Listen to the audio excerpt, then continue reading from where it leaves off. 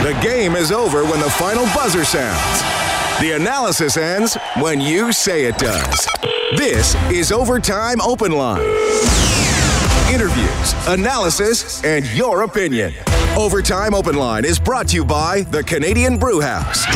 Now, from the Osmond Auctions Broadcast Center, Reed Wilkins on Oilers Radio, 630 CHED. It was hoped this homestand could help revive the Edmonton Oilers season. Instead, playoff hopes on life support and fading fast. For the second straight game, the Edmonton Oilers are beaten 5-0, this time by the Los Angeles Kings.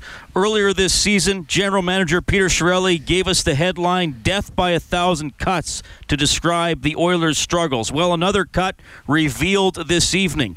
A 5-minute major penalty late in the second period with the Oilers down 1-0. Los Angeles storms out, scores 3 goals on that 5-minute power play to put it out of reach. The Oilers have gone 121 minutes and 45 seconds without a goal. The last time they scored was Leon Draisaitl's game-tying goal against Chicago back on December 29th. For the 6th time this season, the Oilers have lost a game by 4 goals or more. It happened just twice all of last year. Things are looking very bleak for this team. You'll hear from head coach Todd McLellan in a few minutes, along with Rob Brown. I'm Reed Wilkins, Canadian Brewhouse Overtime Open Line from the Osmond Auctions Broadcast Center. We'll start with the turning point of the game, Rob. Really a turning sequence. Jesse Puljujarvi, open net, fires it, hits the crossbar, goes out. That was with 39 seconds left in the second period. The official time of the penalty for Maroon was with 4.9 seconds left. Obviously, he committed it about 10 seconds earlier, and then the whistle went. And I'm sure Todd McLellan and the Oilers won't think it was a 5-minute penalty, but you and I looked over the rule, and to me, you know, when you see it and you look at the interpretation of the rule, that's a 5-minute major. Well,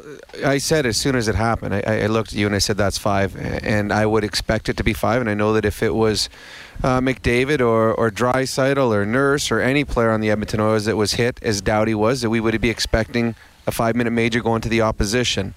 It wasn't a smart play. Doughty didn't have the puck. He went. The first contact was to the head. So it was, I think, pretty simple for the ref to make the call.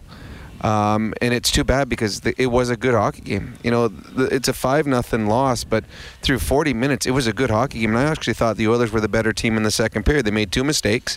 One resulted in a goal, and the other one resulted in a breakaway. But they had a number of great scoring chances, none better than the Puljujarvi one that I think that if he would have taken a second, he would have realized that he could put the puck just about anywhere in the net and score. But, you're in the heat of the game, you're just throwing the puck as fast as you can on net, and you went up high. If that goes in, it's 1-1 going into the third. All momentum's on the other side. It doesn't. And then right after that, Maroon takes the penalty. And the one thing, you can't play that kind of hockey for 2 reasons. 1, it's dumb. And 2, this is a team that can't kill penalties. So it takes away part of what made the Oilers effective last year in the playoffs. They played on the edge. They were a very physical team. They bullied teams. But you can't bully teams if you can't kill penalties, because you saw what happened tonight. A game that was still there for the taking. A 1-0 game and on the third. All of a sudden, 3 power play goals, game over, sucks the life right out of your team, and you got nothing left. So you can't take penalties like that, whether it's a 2, a 4, or 5, in a game that you need to win, and you're already losing. Officially, LA will be 3 for 6 on the power play.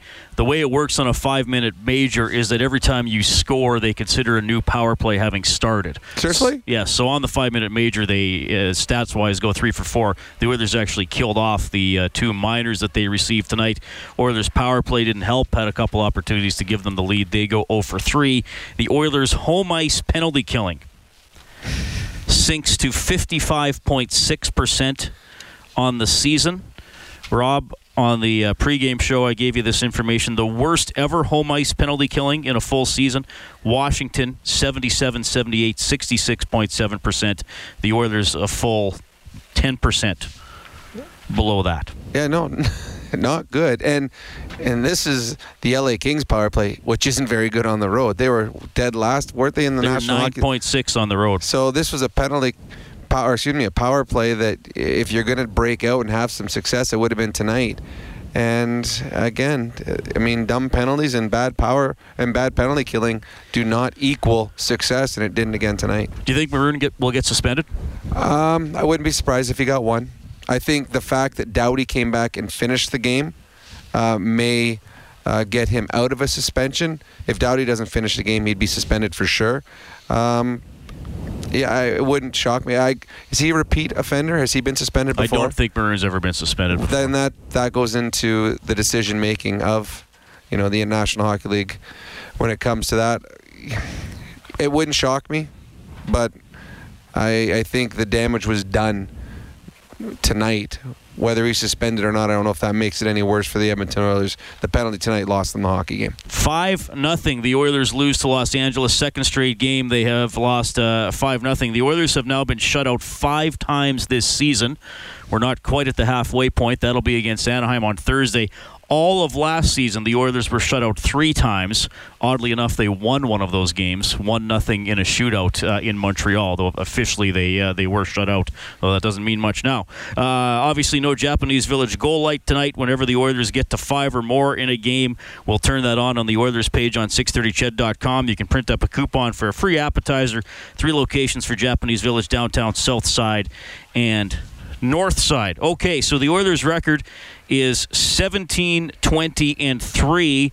All right, and the guy who's the big story tonight for GCL Diesel, serving oil country for 45 years with genuine diesel parts at wholesale prices. Here's the guy who was kicked out for the headshot, Patrick Maroon. Patrick, that's a tough penalty to take. Just your thoughts on the decision that you made there and the call. Oh, yeah. Obviously, I'm glad he came back and finished the game, Doughty. Honestly, I'm a big forward. I'm just going in and do my job, is going the forecheck. My body was inward. None of my elbows didn't come up. Nothing came up. It's just unfortunate that my follow through, my body kind of hit him in the head. I'm not a dirty player. I never was a dirty player. I have so much respect for players in this league and him. I play the game hard, and I'm just mad that, they gave me a match and it hurt our PK. So, unfortunately, it's a bad bounce. They scored 4 goals, and I'll take honors for that one. Thanks, Patrick. All right, so there's Patrick Maroon commenting after the game. And I think to go to the suspension question, Rob, I mean, I wouldn't be surprised if he gets a game, possibly 2. If an elbow came up, I don't think we'd have any doubt. No, you're right. I think 1 at the most it will be, and I think it's 50-50. I do think it happened, obviously, very fast. Yep. I also think he knew who he was hitting and what the circumstances was. And people have put out the YouTube video. You can just Google Maroon Doughty from the Stadium Series game when Maroon was with Anaheim and Doughty chirping him and saying, how long were you in the minors and you're still a 4th liner? And I think they've had a bit of an ongoing feud ever since. Oh, yeah, they did earlier in the game, too. And for Maroon to be effective, and when he's at his best, he plays close to the edge, and he's physical, and he's mean, and he's nasty. But it's all gamemanship. There's a time and a place for just about everything, and you're down 1-0 in a game. You've dropped 3 straight, and you're playing against a divisional opponent. You don't take dumb penalties, because you know what? They'll score in the power play, and you lose a hockey game. That's what happened tonight. So I hope that there was no intent on injuring, and we'll give him the benefit of the doubt that it wasn't, but it didn't look good. And when you have a running feud with someone and you get him like that, it looks worse. So we'll see what the NHL says. But to me, the damage was done, whether there's a suspension or not. The damage was done tonight. Oh, in terms of tonight's game, that was... I mean, really, when you're... I mean, I don't know if a team would ever admit this, Rob, but you've been in dressing rooms. I don't think a team would ever say, oh, well, we know we're going to get scored on. But I would think if you get through a 5-minute disadvantage and only give up 1... you probably consider that as a bit of a win, and they gave up 3 on it. Well, yeah, and I agree that it's just it's tough because you already going out into that penalty kill, feeling the pressure, and the tension because you aren't very good on home ice. And now you're thinking, we have to kill this. It's not like the Oilers are up 3-0 in a hockey game and we just have to survive this. They had to kill it. And I don't think they could have gotten through with just 1-1 this game. I don't think they're coming back down 2-0 to the LA Kings. And the way that Jonathan Quick played tonight, he was excellent tonight. So I think as soon as they gave up that first one, they deflated. And it just here we go again, and it just compounded and compounded. I mean, and Anaheim LA got some good bounces on the power play, but when things are going bad for you, you never seem to get the bounces. 5-0, the Kings take it. You'll hear from head coach Todd McLellan in a couple of minutes. First, we'll sneak in a call from Kevin at 780-496-0063. Kevin, thanks a lot for calling. Hey, boys. Just wanted to call him the guy that emceed the Comedy Festival, Reed. I think you should have won that still, by the way. Oh, thanks, buddy. I appreciate that. Great jokes. Just quickly, we can stop where we're talking about the balances, like Puljujarvi hitting the post and power play and all that, penalty killing. But in the end, and Rob can maybe answer this for me, is there merit to the team chemistry is a little bit off as opposed to last year? I mean, like Hendricks being gone and all that. Do you agree that there's some merit to that or at all? Yeah, I do. It's funny because it seems like you say, the bounces don't go their way, but it's also like the effort is not there as well. Agreed? Well, I don't know if the effort's not there. I think sometimes the thought process isn't there. I think I don't doubt that they're working hard. I think sometimes they're not working smart. I think chemistry is huge because it's funny. I was just watching the end of the Vegas-Nashville game. And Vegas does not have as much talent as a number of the teams in the league. I mean, they're a team of cast-offs, some pretty good cast-offs, but a team of cast-offs. But I watched them after the game celebrating and how much they enjoy being together. And chemistry goes a long way. I mean, you go back to the year the Oilers go to the Stanley Cup Finals here. That team loved being around each other. Now, I don't know anything about the dressing room here, and it might be awesome. But to answer your question, chemistry is huge on any successful hockey team, on any successful team, business, anything. Good chemistry usually leads to success. 5-0, the Kings take it. Let's go downstairs for GCL Diesel, serving oil country for 45 years with genuine diesel parts at wholesale prices. Here's Oilers head coach Todd McLellan. Todd, maybe just start with the play that Pat made there on Doughty, the hit that led to the 5. Yeah, he made contact with Drew's head. It's obviously not a legal play. Deserved a penalty on it. Was it a match penalty? I don't know. I thought Drew was trying to swipe the puck away, lowered himself in, but the referees have to make a very quick call. If they're going to err, they probably got to err in protecting the side of the players that were hit. So you can argue whether it was a match penalty or not, but that's what it ended up being. You guys have clearly worked very hard on your PK and practiced it just the other day all day long, and it just can't get any better. No, it just sucks the life out of us. It sucks the life out of us. That's what happened tonight. We were okay for 2 periods. We made a mistake and they scored. But the major penalty, it sucked the life out of us. And again, multiple mistakes, things we worked on.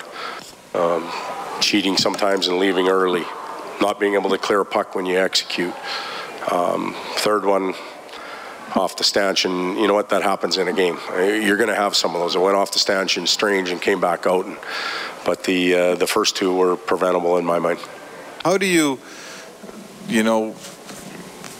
change it? How do you fix it? We've pounded away. Systems? What do you need? We've pounded away on a lot of it, especially the last 2 weeks. And we'll keep pounding away. I don't have the answer, or we would have changed it a month ago. So, tough question for me to answer. Does the lack of a penalty kill bleed over into the rest of the game? Yep. It makes the players play differently? You don't play near as aggressive. So the penalty kill has to at least show up and instill a little bit of confidence in the team, and it's not doing that. Which, I shouldn't say that, because when we get on the road, we feel pretty good about it. It's what we do at home. So the last few years in other sports, people have brought in consultants and specialists. We see LA has, I think it's an offensive coordinator now with Turgeon, kind of a specialty role. Is that something you've even considered, a consultant, just a different viewpoint at all? We all have in the sports world. When you're coaching staff, you have people that you call, and you sometimes it's nice to get an outside opinion or somebody that's watching games on a consistent basis that will give you their thoughts. We all have those people that we call, and a lot of times they're seeing the same thing. Sometimes they see something different, and you go back and you look for it and you agree or you disagree. But we all have those types of people. When it was 1-0, and even up until that point, you guys have had a lot of good chances and didn't finish. Where's bearing down coming into it at a point, or do you just tip your hat to Jonathan Quick and say, man, he just made some great saves? Well, Jonathan made some really good saves, but we also knew we had to elevate the puck, and we didn't do that on a number of our chances. About the only one that was up high was Jesse's empty net that he put off the crossbar. But a lot of the other ones were only 6 to 8 inches off the ice. He's got tremendous legs. He's very good, doing the splits, if you will, if you want to call it that. And he robbed us a number of times down low. But those are opportunities for us to get ahead in case the penalty kill doesn't go well. Yet I thought we played well up until the match penalty. We were in it with them, and like I said, the penalty kill sucked the life out of us. Todd, it's pretty clear that McDavid is generating opportunities, and he seems to be around it a lot. Where are you at with Leon Draisaitl and the amount that he's generating right now? Well, like a lot of our players, we expect more from him. All right, that's Oilers head coach Todd McLellan. Well, they need more from a lot of guys, whether you look at the whole season or the last 2 games or the last 4 games for that matter. Oilers shut out for the second straight game. 5-0 LA takes it tonight. 3 power play goals on the Maroon major penalty, the match penalty for the hit to the head. And, Todd saying that the penalty kill, the lack of success on the penalty kill, especially at home, bleeds over into other elements of the game because you lose confidence, you lose aggression, and it's wrecking. I mean, it's obviously wrecking actually the process of killing off a penalty, but it's wrecking other aspects of the game too. Oh, it certainly is. And all you have to do is, when the Oilers get scored on a penalty kill, quickly look over to the bench, and you'll see bodies sag. You'll see shoulder sag. You'll see the looks on faces that, oh no, here we go again. Aggressive players have to be a little less aggressive. Whenever you're in a forecheck or something along those lines, you're not as active with your stick because you're afraid to take a penalty. Guys who are on the penalty kill, they're coming off and they're down on themselves because I just got scored on again. Now all of a sudden the next 5-on-5 shift, you're still a little down on yourself. And it's when you get scored on as a penalty killer, it doesn't always bleed into your game. But when you're scored on consistently, when you have the worst penalty kill in the National Hockey League, that's what weighs on you. So it's one thing to say, well, it's just 1 goal, let's go out next shift, we're going to get it back. But you're thinking, I can't believe I just got scored on again. And then you start questioning, am I doing it right? What am I doing wrong? Am I going to be back on the penalty kill again? Things start going through your head, and it certainly takes away from the rest of your game. And tonight, I mean, this was, and through 40 minutes, this was a great hockey game to watch. Both teams went at it hard, trading chances in the first 20 minutes. Second period was much better detail-orientated. There weren't a whole lot of scoring chances. LA Kings get their one, they capitalize. The Oilers don't capitalize on the couple that they have, but you're still thinking, well, this is a good hockey game. The Oilers are 1 shot away. Penalty happens, 3 power play goals against, and all of a sudden, the life is sucked out of the building, the bench, the rink, everything. And that all comes back to bad penalty killing on home ice. 5-0, the Kings take it. 780-496-0063. Reed Wilkins, Rob Brown at Rogers Place. We have Simic on the line. Simic, thanks a lot for calling. Go ahead. Yeah, I got a point to make here. Who put this team together? Well, I think you know that answer. So what's your comment on the general manager? That's my comment. We can talk about the penalty kill being weak, the fact that they can't score goals. We can talk about the fact that the defense is poor play. But at the end of the day, if you're not playing, if you don't have the right cards, you can only make so much moves. Why he's free from criticism, Peter? Why are we not? Well, he's not free He's from not- criticism. he gets criticized quite a bit on our show. All the time. This team he built, if he built 5 years ago, is good for NHL. But too much speed today's NHL. You have to build fast. So he should be more criticized than McClellan. It's not McClellan's fault. He is dealing just playing the cards he's being dealt. Chiarelli is putting moves. Look at every move. We don't have time to speak every move, but look at every move he make and analyze. The Larson, all the pickup, the Caggiula, all the pickup, and you see what they do and where we are and how we are where we are. It is just why Chiarelli is not receiving criticism. Well, he receives it all the time. So, I mean, don't be saying stuff that's clearly false. But, in my mind, Peter Chiarelli clearly overestimated how some players would perform. I mean, we're halfway into the season. And he was asked about it when he did an availability about a third of the way. I think it was after 27 or 28 games.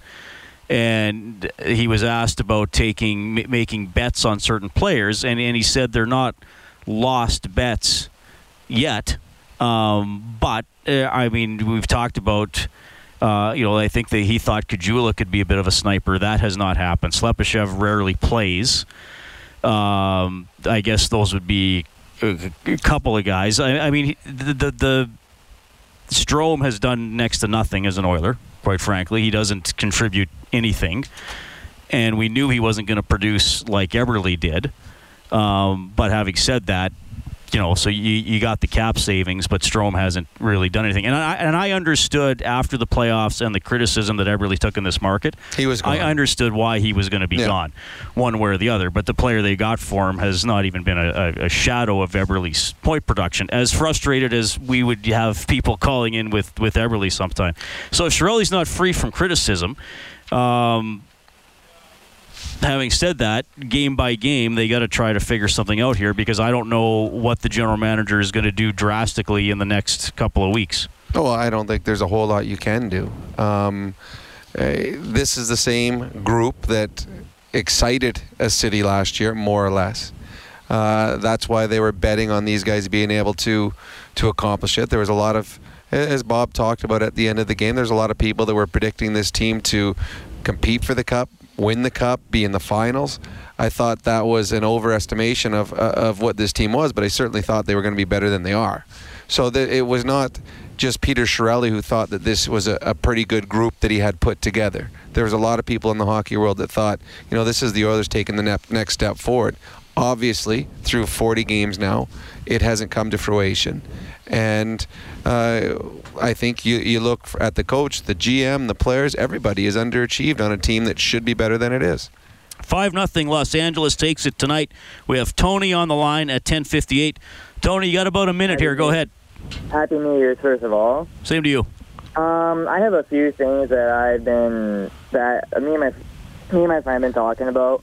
The first one is, correct me if I'm wrong, but Woodcroft is the special teams coach, right? Well, Woodcroft is more involved with the power play. Johnson's more involved with the penalty kill, though all coaches contribute to everything. Okay, well, first of all, I think it's time to get rid of him because, honestly, he's not doing his job. We can find somebody else who is better.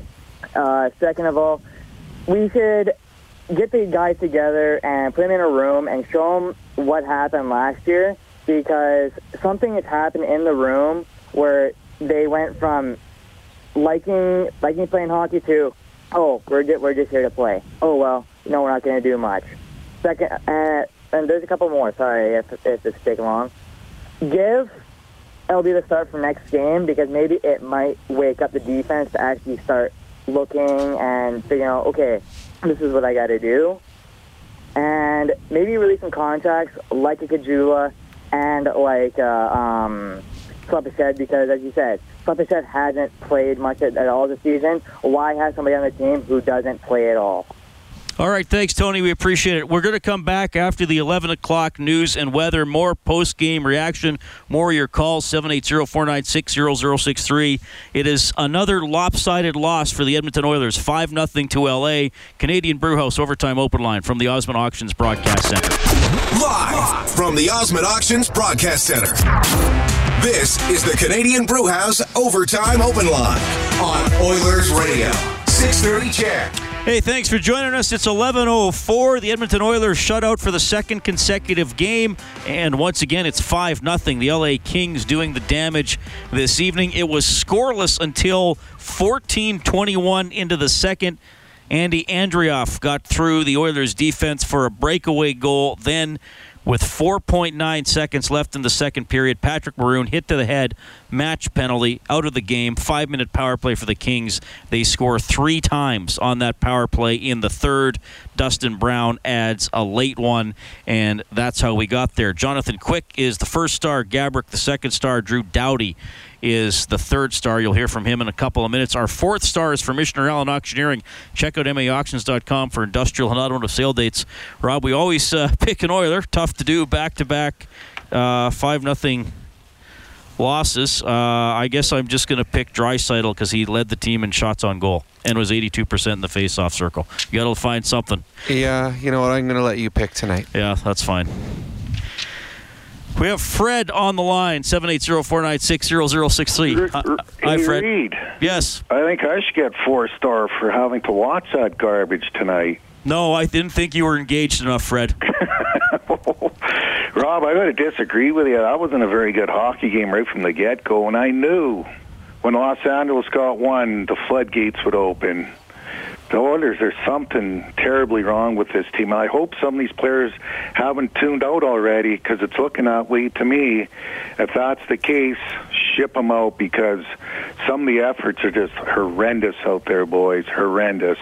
Yeah, I thought the first 40 minutes was good. I thought it was very competitive. I thought it was very competitive. I thought the Oilers had as many chances, probably more chances than LA. I thought it was a good hockey game. The second period, the Oilers clamped down. They weren't giving anything up. And then they made a mistake where Russell pinched in without a third man high. But up until then, I thought it was a good hockey game. This game turned in a 10, 15-second sequence when Puljujarvi missed the open net. He scores there. It's 1-1 going into the third. And I'm thinking, well, this can be a great third period between an LA team that's playing very well, one of the top teams in the Western Conference, and the Oilers are trying to find their way, and we got a chance here. And then they take a silly penalty, and that's the end of it. So I didn't think there was a lack of effort through 40 minutes. I didn't think there was a lack of commitment. I think that once the LA Kings power play scored 3 goals, then the entire bench sagged, and that was the end of the hockey game. But up until then, this was the first 40 minutes was good. Oilers lose 5-0. Drew Doughty heavily involved in this game. He took the headshot from Patrick Maroon. His comments for BDO, First Call Debt Solutions, bankruptcies and consumer proposals, licensed insolvency trustees. Big win by the team. Everyone played well. Every single line was used a lot. All the deep pairs were used a lot. So it was a great team effort and a big win. How are you feeling? It looks like kind of a grim hit there. Yeah, I'm feeling it right now. Obviously just the typical when you get in the head, get hit in the head, just headaches and stuff like that. But passed all the concussion tests and pretty fortunate I was able to get back out there.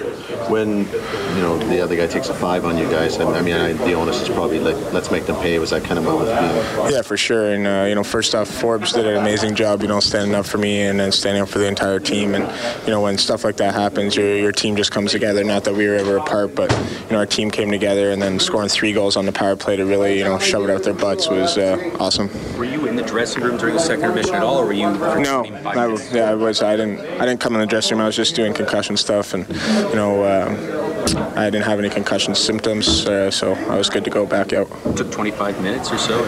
Yeah, it takes a little while. A lot of tests and stuff like that. Yeah, it took a little while, and I would have liked to obviously get out there first, but when you get hit in the head, that's pretty important stuff.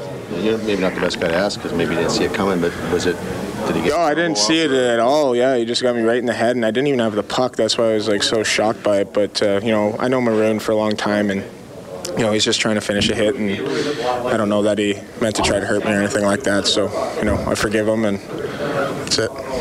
All right, Drew Doughty moving on. He was okay left for he came back pretty early in the third. I think he wasn't on the bench for the first couple of shifts. He was out there 3 minutes into the period. Maroon, the 5-minute match penalty. Oilers couldn't kill it off. 3 power play goals by the Kings. 5-0 is the final damage. No donation to the Juvenile Diabetes Research Foundation for Booster Juice, an oasis of freshness in a fast-paced world. They give $25 every time the Oilers score. You can follow the total on the Oilers page on 630ched.com. It sits at $2,825. 780-496-0063. We have Scott on the line. Scott, thanks a lot for calling. Hey, long-time listener, first-time caller. Thanks for having me on. Appreciate it. This is 2-inch Scott from Wetaskiwin. I just thought the effort from the whole team was a little bit laughable tonight. Well, we touched on that. I really thought it was a good 40 minutes. New Year's Eve was clearly a debacle. Yes. Against Winnipeg. Tonight, chances both ways. First period, probably more for the Kings early, more for the Oilers late. Tightened up. The shots were 14-12 Edmonton in the first period, 6-6 in the second period. Kings got a breakaway. Well, they had 2 breakaways, scored on one of the 2. Puljujarvi misses an open net, and then, as Rob has said, without the 5-minute major, you're down a goal. Now, who knows if they would have come back, but you're down 1-0 going to the third, playing 5-on-5 hockey. And in the second, so they had the Puljujarvi had the open net. Connor McDavid had a really nice rush where he came in and got the puck up high on quick. Connor McDavid hits Lucic in on a 2-on-1. After drawing a penalty. It was a great play by Clifford. If Clifford doesn't dive, it gets the penalty, knocks McDavid down. That slowed McDavid down, and Lucic had to wait, so he didn't have as much time. By the time he got the puck, Quick was able to poke check him there. So Clifford knew he was taking a penalty, but that probably saved them a goal right there. So the Oilers had some great scoring chances in the second period. They just didn't capitalize. And against Jonathan Quick, you've got to capitalize on the good ones, because he doesn't let any weak ones in. And Jonathan Quick, in a 5-0 whitewash, probably doesn't get enough credit for how well he played. He was excellent in this game tonight. Yeah, made stop. Draisaitl got that bounce off the boards late in the first, had a little mini breakaway.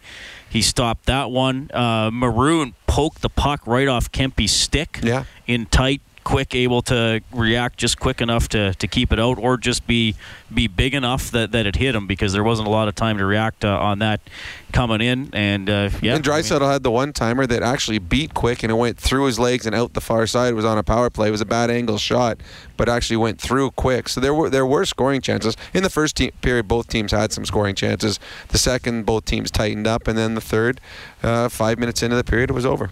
5-0. LA wins it. Let's go back down to the Oilers dressing room. Here's Captain Connor McDavid. Connor, that's another disappointing result for you guys. I know the penalty kill was tough, but overall, what happened tonight? Honestly, I don't think you could be upset with our 5-on-5 play. Obviously, you look at the special teams, and that's where it all goes wrong for us. So you can't be too upset about, like I said, the 5-on-5 play. We generated chances. We just gave up too many on the penalty kill. There's a couple of games where you guys haven't been able to find the back of the net. I know, you said you felt 5-on-5, your game was better tonight, but the offense hasn't been coming. What are you seeing there, Connor, or what are you not getting? I think it's just bearing down on chances. You look at the chances we had tonight, we had very good ones. Obviously you can give credit to a very, very good goaltender. Obviously one of the best in the league, and but sometimes you just look at some of the chances we missed. Wide open net there at the end of the second, and we just flat out missed the net. A couple breakaways, a lot of man rushes that we got to bear down on. So, it obviously starts with myself when it comes to the offense. And, I know you said that you guys aren't going to panic in here and that you shouldn't panic in here, but what should you feel at this point? I don't really know what to say to that. Obviously, we got to find ways to get wins, and that's the bottom line. That's all it is. That's all it comes down to. All right, that is Connor McDavid, obviously frustrated again for the first time in his NHL career. He has gone 3 straight games without a point. Oilers shutout second straight night, 121 minutes, 45 seconds since they have scored 5-0. LA takes it. Spencer and Ryan up next on the phones. You'll hear from John Stevens, the Kings head coach. Canadian Brewhouse Overtime Open Line from the Osmond Auctions Broadcast Center. This is the Canadian Brewhouse Overtime Open Line. Now, from the Osmond Auctions Broadcast Center, Reed Wilkins on Oilers Radio, 630 CHED. Final damage tonight, Los Angeles Kings 5, Edmonton Oilers nothing. 2 points for Kopitar, 2 goals for Brown, 2 assists for Martinez, leading the Kings attack. Jonathan Quick, excellent in net. He gets a 32-save shutout. Cam Talbot, 28 saves on 33 shots for the Oilers. Our adjustment of the game for the Alberta College and Association of Chiropractors. If it hurts, see a chiropractor. Visit albertachiro.com. Well, we're not going to do the penalty killing tonight, so I guess we can just talk about it. And McDavid referenced it.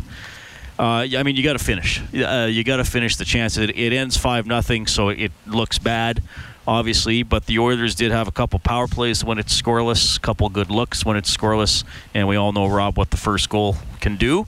Well, yeah, and we talked about it. You don't want to be chasing good teams in hockey games, and when the Oilers give up the first goal, albeit later in the hockey game, but if you give up the first goal, now you're chasing, and you've got to take chances, and your margin of error becomes that much smaller. Because now you give up, you make a mistake, give up the second goal. Now you're really in trouble. So the Oilers, they didn't execute as well as they wanted to. They missed some good scoring chances, and it's come back to haunt them. But I think the biggest thing is when they face adversity, they've got to find a way to rebound, and that's the thing that we saw last year when the Oilers faced adversity last year. It didn't bother them. It didn't faze them. They'd be down going to third, but no problem. We'll get it eventually. Here, when they face adversity, you can see the body sag. You can see the body language. It's not There's good. Doubt. There's doubt. And there was no doubt last year. They knew they were going to win hockey games. But there is doubt this year. And when you're playing with doubt, the other team smells it. They sense it, and they take advantage of it. 780-496-0063. We have Spencer standing by. Hello, Spencer. Hello. Go ahead, Spencer. Hey, I was wondering if the Oilers should make a trade for a top-line forward to play with McDavid. I mean, we've seen Puljujarvi try to play with McDavid. He had that wide-open net. He misses. We've had Kailer Yamamoto miss wide-open nets. Lucic isn't fast enough to keep up with McDavid. I don't know what we can see. I believe that Peter Chiarelli is always looking at ways to make this team better. I think there are a number of players around the National Hockey League that if they played with Connor McDavid, they would star, and Connor McDavid would find success with them, and they would find success with Connor. The problem with if you're trying to find a top tier player to play with the Edmonton Oilers, you're giving up something really good. Clefbaum or Nugent Hopkins or something like that. So that's the problem that you have. Now, I think Puljujarvi's going to be a pretty good player, Spencer. I mean, I wouldn't get on him too much just because he didn't cash that one in tonight. Yeah. But they and again, this has been talked about since the summer. They need more depth down the wing. And I personally understood both the Hall and the Larson deals. Oh, yeah, no doubt. But I mean, I referenced this earlier. I mean, Larson was a totally different player from Hall. For the most part, he's done his job. Ryan Strome plays the same position as Jordan Eberle, and it's an extreme drop-off in production. We knew it would be a drop-off. It's been an extreme drop-off in production. I mean, nobody really expected Strome to fill in the role that Eberle did, but people didn't expect him to not score goals and to not contribute at all. He doesn't have an impact on a lot of games, right, in any way. Really. Yeah. No. He scored that 10,000th goal and a couple of other ones, like in 3 games, but that was really it. He's slowed down now. Yeah. No, it's tough, Spencer. And, I mean, I know obviously when the team's going bad, you want changes. You want somebody fired. You want this, and this. Most teams nowadays, Rob, are built in the summer. Mm-hmm. I mean, the Kyle Turris deals There might be one trade per season that's significant in season. Even a lot of the deadline deals are UFA for draft picks. Yes. Right. Even what deadline deals have the Oilers made? Well, Patrick Maroon for Gernat, who was never gonna play. You know, Justin Schultz was traded away when things were going poorly for him. So. Yeah, I mean that's the tough thing, and I know fans want to be hopeful, and I want to be hopeful, and I want to see the Oilers go on a run, but yeah, I mean I don't know if you can give up. Well, the thing is something really big. Teams have guys on under contract that are here simply because of the salary cap, and they understand contracts.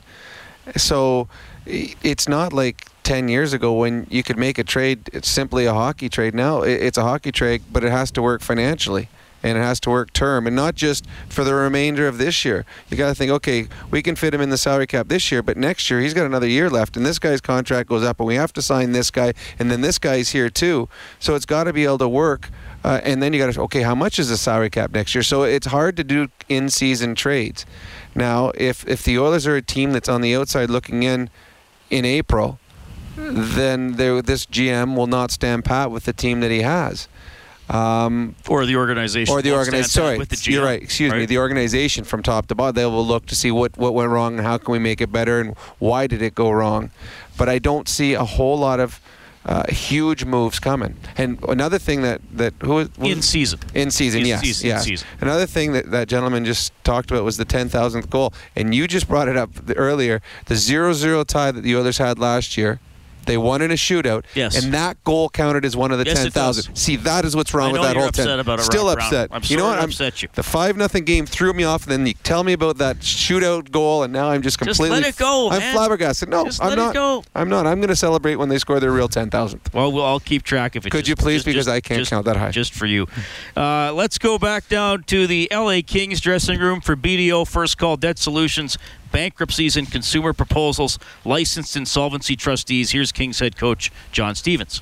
The hockey game, I thought it was really close. A really good first period. I thought we got off to a good start. I thought both teams had chances, and even going into the third, I thought it was a really close game. And then, I think the power play really turned it there. They took the penalty on Drew. And from my perspective, really like what happened there. Number one, you had a teammate stand up for a teammate, which I think should have happened there. And the power play dug in and got some production of it, which I think should happen there. So to me, it was a difference in the game, but it was a really good response from the team. Especially when it comes off the top of a period like that? Well, yeah, it was actually fortunate for us because, Drew had to get checked out as per the league rules and he should make sure he was okay, and kind of bought us some time so he could get back involved in the power play because he was fine. So I think the timing was good, give us a chance to get emotions settled down a little bit and get ready to start the third. He didn't come back out until a few minutes into that third. When did you know he was cleared to go back out? When we went out, they were still finishing up, but he had to get dressed, so we were told on the bench shortly after the period started he was coming. Big relief, obviously. Pardon me? Big relief, obviously. Yeah. Anytime a guy's takes a hit to the head, any player, you look out for the health of the player and you hope he's okay. So he's great. He's doing fine, and we were happy to get him back. Going into that third period, what does the coaching staff do to work with the players when you obviously have 4 minutes and 55 seconds of power play time? Well, fortunately, we just had an opportunity to work on our power play today with some extended practice time, so everybody got a chance, and we just thought it was necessary to have a third unit ready. I think 5 minutes going every other shift can be taxing for your players, and we were fortunate to get some production, but we had 3 units ready to go there, so I think we used 9 guys or 10 guys in that situation, which I think really helped us. Kept guys fresh. I think you got to get the puck back on the power play, and you got to recover pucks. So I think that had a big factor in us getting the goals, just because we had fresh people on the ice. Kopitar took a hit on his left arm or his shoulder or something, was flexing it on the bench. That turned out to be nothing? So, as far as I know, he's fine. Overall, were you pleased with the road performance here? Yeah, I thought the guys, there was an excellent outing by our hockey team. I thought we got production from everybody in our lineup. I thought we played hard. I thought we stuck with the game plan. That's a good team. They come at you. They're as good a team on the rush as you're going to find in the league, and McDavid he needs special attention. He can create every time he's on the ice with his speed. So I thought he had some flurries there, but I thought the team checking mindset was exactly what it needed to be. John Stevens, he and the LA Kings having a very good season, 24-11-5. They'd be in first place in the Pacific Division if the NHL hadn't decided to add this team in Vegas, who won its 8th straight game tonight, beating the Nashville Predators 3-0 as we check the Advantage Trailer Rentals Out-of-Town scoreboard. Avalanche over the Jets 3-2 in overtime. Ducks beat the Canucks 5-0. Lightning shut out the Maple Leafs 2-0. Bruins over the Islanders 5-1.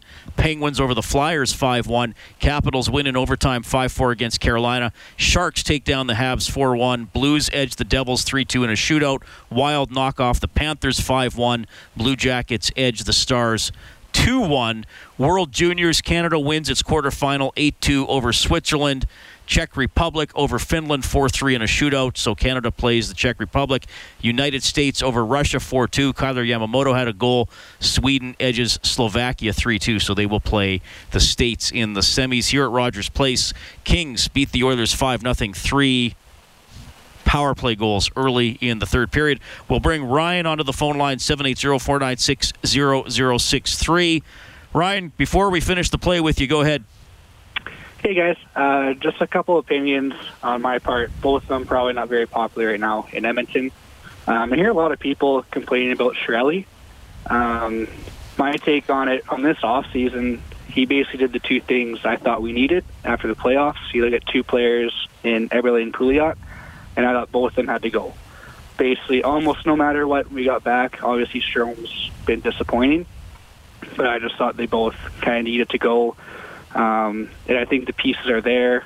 He was probably going to make a move sometime before the deadline to shake things up. But I think people need to relax a little bit. We're still a good hockey team. Watching the first 40 minutes, we're playing against a really good club. And it was neck and neck, chances back and forth. That was awesome. Second thing, probably not very popular at all. I'm a big Chris Russell fan.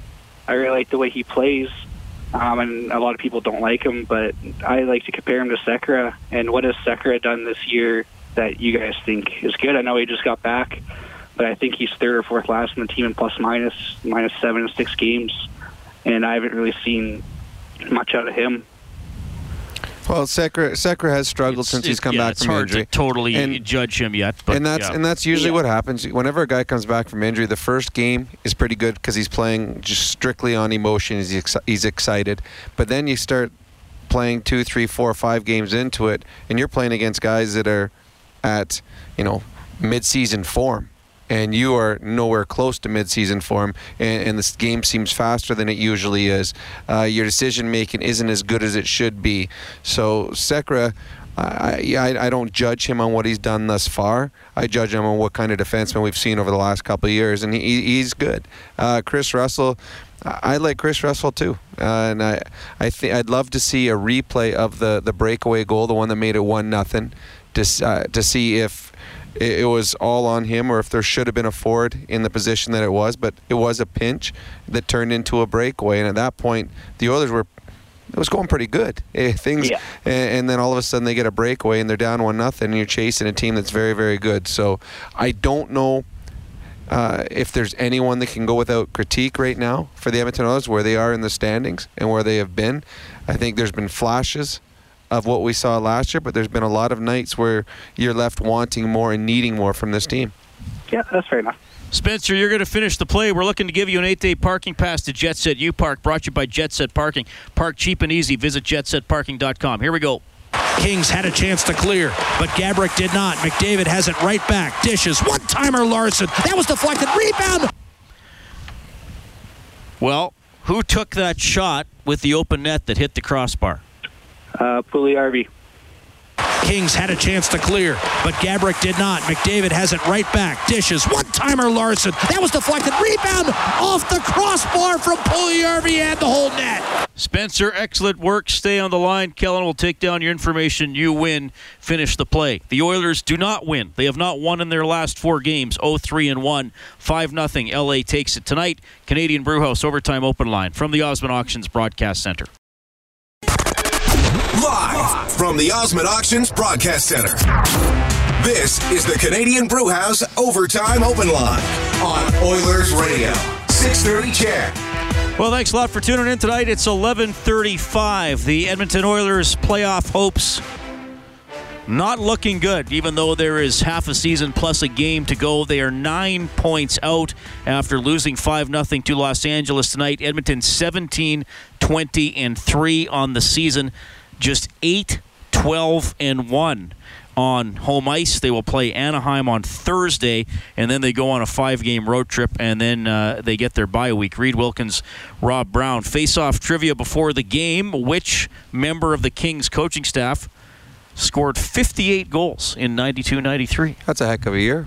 Pierre Turgeon. I did not know he was part of the Kings coaching staff, but it was a nice addition to the LA Kings because he knew how to put the puck in the net.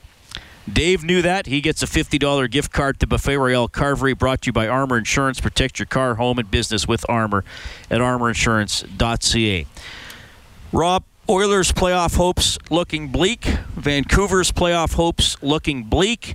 Calgary's playoff hopes in between. They are 4 points out. Winnipeg will get in. Montreal's playoff hopes looking bleak. Ottawa's playoff hopes extremely bleak. Toronto, barring a collapse, will get in. We will likely see just 2 Canadian teams in the playoffs, barring an incredible rally from one of the other 5. Well, hopefully there will be a rally. Hopefully it's here in Edmonton. What was it, 2 years ago where every Canadian team? What was it, 2 years was done? When was it last year that they were all in? I'm trying to remember now. Vancouver wasn't in last year. Yeah, but we don't count Winnipeg Vancouver. wasn't in Vancouver. It wasn't in last year. But there's high expectations, and some of the Canadian teams had, the bar was up there. Ottawa they're in triple overtime, was it? They lost last year in Game 7 at Pittsburgh. Double overtime. So they have a chance to move on to the Stanley Cup Finals. Everyone's expecting the Oilers this year. Montreal is always a perennial playoff team, but sometimes the expectations are higher than what the team is capable of. And that's why it's frustrating and it's sad and it's disappointing. But at the end of the day, usually when you get to playoff time, the top 16 are there for a reason, and the ones that aren't because they weren't good enough. The Oilers thus far this season have not put enough good games together to be any closer to the playoff race than they are right now. And they've got half a season for some guys to decide, to prove if they want to be or will be Oilers next year, because if this team does not make the playoffs, there will be a number of changes. Well, 2 guys are unrestricted free agents that could have value to other teams. Maroon, despite what happened tonight, and Letestu. Well, if the Oilers are not any closer to the playoffs by the trade deadline, then Maroon for sure will be moved. They may try to move Letestu. I guess that's if there's a fit for him somewhere. But Maroon would be a player that would certainly be picked up by a team that's in a playoff race. Hopefully it won't come to that. Hopefully the Oilers will put something together right away and get themselves into a position where they can still believe. But yes, the Oilers do not want to be sellers at the trade deadline, but right now they would be considered one that teams would be looking at to pick players off of. 5-0 LA wins it tonight. Second straight 5-0 loss for the Edmonton Oilers. Back down to the dressing room. Here's center Ryan Nugent-Hopkins. Frustration part, but you can't let that sit in. Is it at a time like this that you have to sort of come together even more?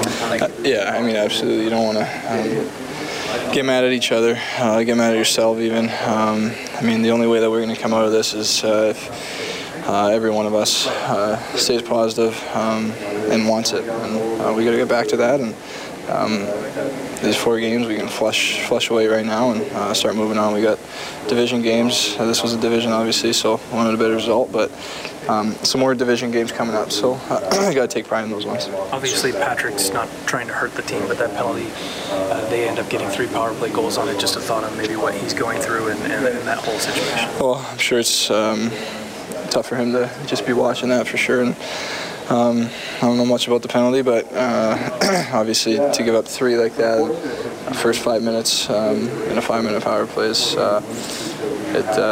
definitely tough way to start the third. Thanks. Yeah.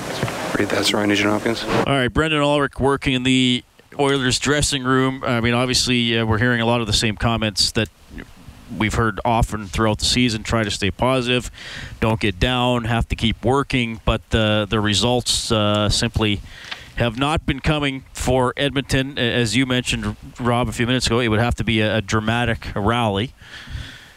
And they're playing an Anaheim team. I mean, this is going to be interesting. Oilers lose 5-0 tonight. Anaheim wins 5-0 over the fading Vancouver Canucks. Well, the Ducks are a team that faced a lot of adversity at the beginning of the season. They're out no Getzlaf, no Kessler. They had a couple of their defensemen out of the lineup.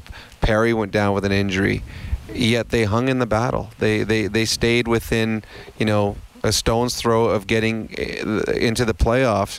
And once they got healthy, you start seeing this is the team that the Oilers saw in the playoffs last year. They're good. They've got some very good, skilled players up front. Their defense is good.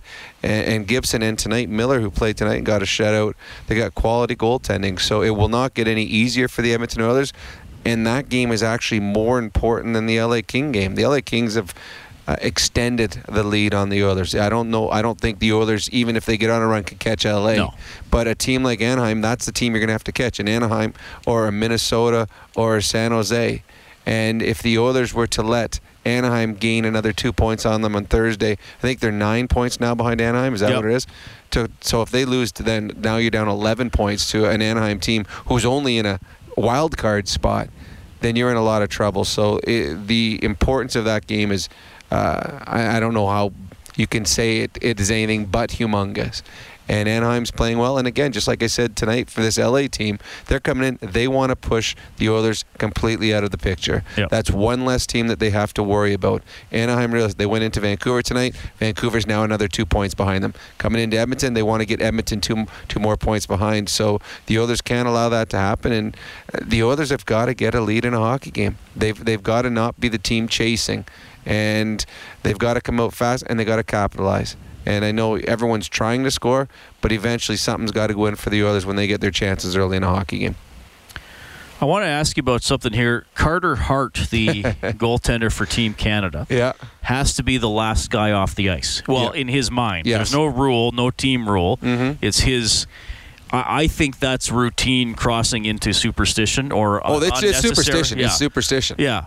And I know I talked to Kelly Rudy about it last week because I think when they played Slovakia, the backup goalie would go on and stretch, and Hart would wait for him to leave the ice. And I remember Ray Ferraro saying on the TV broadcast that if he were the Slovakian goaltender, stay out all night. And today it reached the point where the Swiss goalie was doing that. He was outweighting Hart to the point, we were just watching the highlights, the Zambonis were circling. Yeah. And I mean, I think the linesman or somebody should have said, guys, leave at the same time. Like, you got to get it. You got to get off.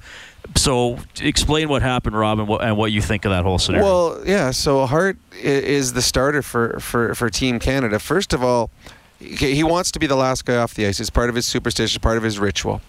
And I've seen players that have had that, but normally they're skaters. Very rarely do you see a goalie want to be the last guy off the ice, especially a starting goalie. The starting goalie usually leaves with about 3 minutes left in warm-up, and the backup takes the rest of it. So he's a starting goalie. So now he's getting out of any routine that he has in the dressing room because he's got to wait. Again, if on Thursday they play against the Czechs, if I'm the Czech, I would have the Czech backup goalie. If I'm the coach, I would tell my backup goalie, you stay there. I don't care. Down at center ice. Yeah, make the Zamboni drive around you. I mean, do whatever you can. And that's where it gets to be detrimental, that kind of ritual, because in his head, he has to do this. Now, what if the Czechs do that? What if they wait? Now he's out there an extra 10 minutes. And now he goes to the dressing room. Now he's completely out of his whole routine because he usually does this at this time, that at that time. But now he can't because he stayed out so long. And now it's in his head, is he going to be not as good because he didn't come out last? And it's funny, and you and I watched the replay. So they showed today the Swiss goalie stayed on the ice, and Hart stayed. Eventually, the Zamboni's going around. Hart says, okay, I'm done. He goes off the ice down the runway. Swiss goalie sees, he goes off. Hart stood in the runway around the corner waiting for the Swiss goalie to leave. Swiss goalie leaves. He skates back out on the ice, does a twirl, and comes off so that he's the last person off the ice. completely strange, weird. But yeah, if I'm playing against Team Canada, my backup goalie is not leaving the ice. You know what? I will put extra rubber on him in case the Zamboni hits him. But I'm throwing Hart completely off his game. That'd be great. They tie him to the like the Mighty Duck goalie. Yeah, they tie him to the net. Yeah. Like you can't leave. Yeah, and Kelly made that same point last week too. He said there's a point where you have to let it go. You can't get so locked in on these routines. And Rudy told a story that he was playing for the Islanders. They were the visitors in a rink, and he always had to put his sticks in a certain way next to the stick rack. And the dressing room attendant, like a teenage kid who worked the visitor dressing room, moved the sticks to do something. And Kelly lost it on him. And I don't know if it was Potvin. It was one of the Islanders veterans, like, gave Rudy heck. And so, like, you can't treat the kid that way. And you can't get that locked into where, like, if you're showing your teammates that now you think you're going to have a bad game because your sticks were moved 5 feet, like, we can't have that. No, you're right. And it's I've played with lots of guys with superstitions and lots of rituals. But if that is the whole basis of how you play well and how you don't play well, and it's not the hours of practice and the workouts and the video sessions, if that's not going to make you play well, but it's how your stick stands or how you tape your stick or what music you listen to, well, then you're not as strong mentally as you need to be to play this game. So hopefully Hart will outgrow this and move on from it, because I can tell you this, that when he gets to the next level, there's coaches that aren't going to allow their starting goaltender to stay out on the ice just so he can come off last. So there will be a coach that eventually will say, you know what, no more. And he's got to be strong enough to be able to get through that. Rob, we'll see you Thursday night. Hopefully the Oilers get out of this. I hope so. It'd be a much more fun show if they did. 5:30 face-off show on Thursday, 7 o'clock start of the game. Oilers will host the Anaheim Ducks. The final tonight, 5-0 for Los Angeles. You can get more on 630ched.com. Thanks to Troy Bowler, our engineer here at Rogers Place, and to Kellen Kennedy, our studio producer, back at 630 Ched. This has been Canadian Brewhouse Overtime Open Line from the Osmond Auctions Broadcast Center. On behalf of Rob Brown, I'm Reed Wilkins. Have a great night.